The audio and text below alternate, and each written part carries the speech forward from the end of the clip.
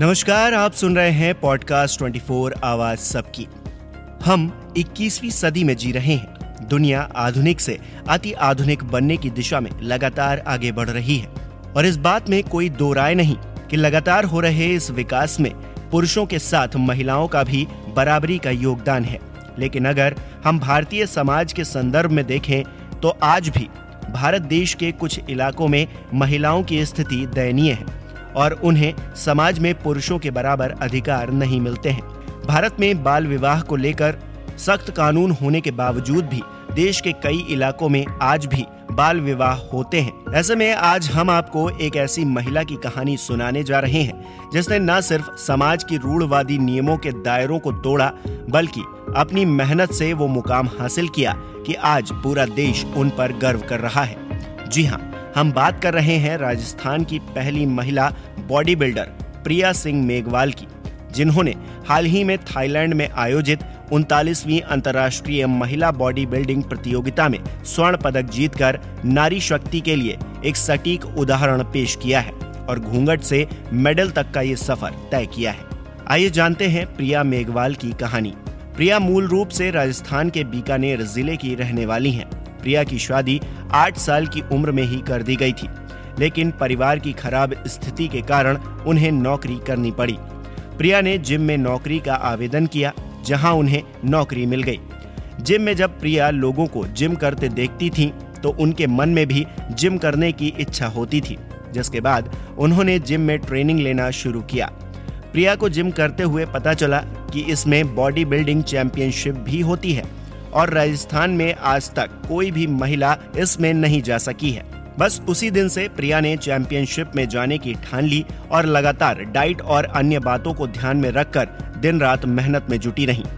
उन्होंने बताया कि उस वक्त उनकी ड्रेस को लेकर सवाल उठाए गए। मेरे माता पिता और पति की सहमति के अलावा कोई भी इस काम से खुश नहीं था। रिश्तेदारों ने बुलाना बंद कर दिया, लेकिन वो डटी रहीं और आज वही रिश्तेदार सम्मान से बुलाते हैं तो उन्हें अच्छा लगता है। एक सामान्य परिवार में जन्मी बीकानेर के ढूंगरगढ़ निवासी प्रिया सिंह ने 3 साल तक यानी कि 2018, 2019 और 2020 में मिस राजस्थान का खिताब भी अपने नाम किया है। प्रिया सिंह ने कहा है कि ये नजरिया और सोच की बात है कि जिस कंपटीशन में मैंने हिस्सा लिया वहां पर बिकनी मेरा कॉस्ट्यूम था। खिलाड़ी जिस खेल में भाग लेगा उसी ड्रेस में मंच पर जाएगा। खिताब जीतने के बाद उसी ड्रेस में फोटो भी खिंचवाएगा। बॉडी बिल्डर फुल कपड़ों में कैसे अपनी बॉडी को दिखा सकता है? बिकनी मेरा कॉस्ट्यूम है। लोगों को नजरिए के साथ मानसिकता बदलने की जरूरत है। गोल्ड मेडलिस्ट प्रिया मेघवाल एक सफल गृहिणी होने के साथ ही 2 बच्चों की मां भी हैं।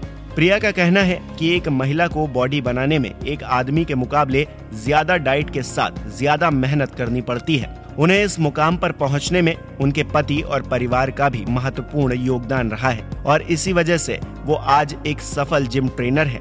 उनकी जीत पर उनका परिवार भी बेहद खुश है। दुनिया में इतने बड़े स्तर पर सम्मान पाने के बाद प्रिया की उम्मीदें उनके अपने देश में आकर धराशायी हो गईं। आमतौर पर जब कोई खिलाड़ी बड़ा मुकाम हासिल कर देश में आता है तो उसका स्वागत बड़े ही धूमधाम से किया जाता है, लेकिन जब प्रिया इंडोनेशिया से भारत लौटी तो एयरपोर्ट पर उनके स्वागत में उनके घर के ही चंद लोग मिले। राजस्थान सरकार की ओर से उन्हें कोई सम्मान नहीं दिया गया। जो महिला देश का नाम दुनिया में ऊंचा करके आई हो उसका सम्मान किया जाना चाहिए था। हालांकि सचिन पायलट, वसुंधरा राजे समेत कई नेताओं ने उन्हें जीत की बधाई दी। बॉडी बिल्डर प्रिया सिंह मेघवाल ने बताया कि राजस्थान सरकार से सम्मान तो दूर की बात है, स्वर्ण पदक की विजेता बनने के बावजूद आज कोई चर्चा भी नहीं है। उन्होंने कहा कि देश के अन्य राज्यों में खिलाड़ियों को जो मान सम्मान मिलता है वैसा राजस्थान में नहीं मिलता।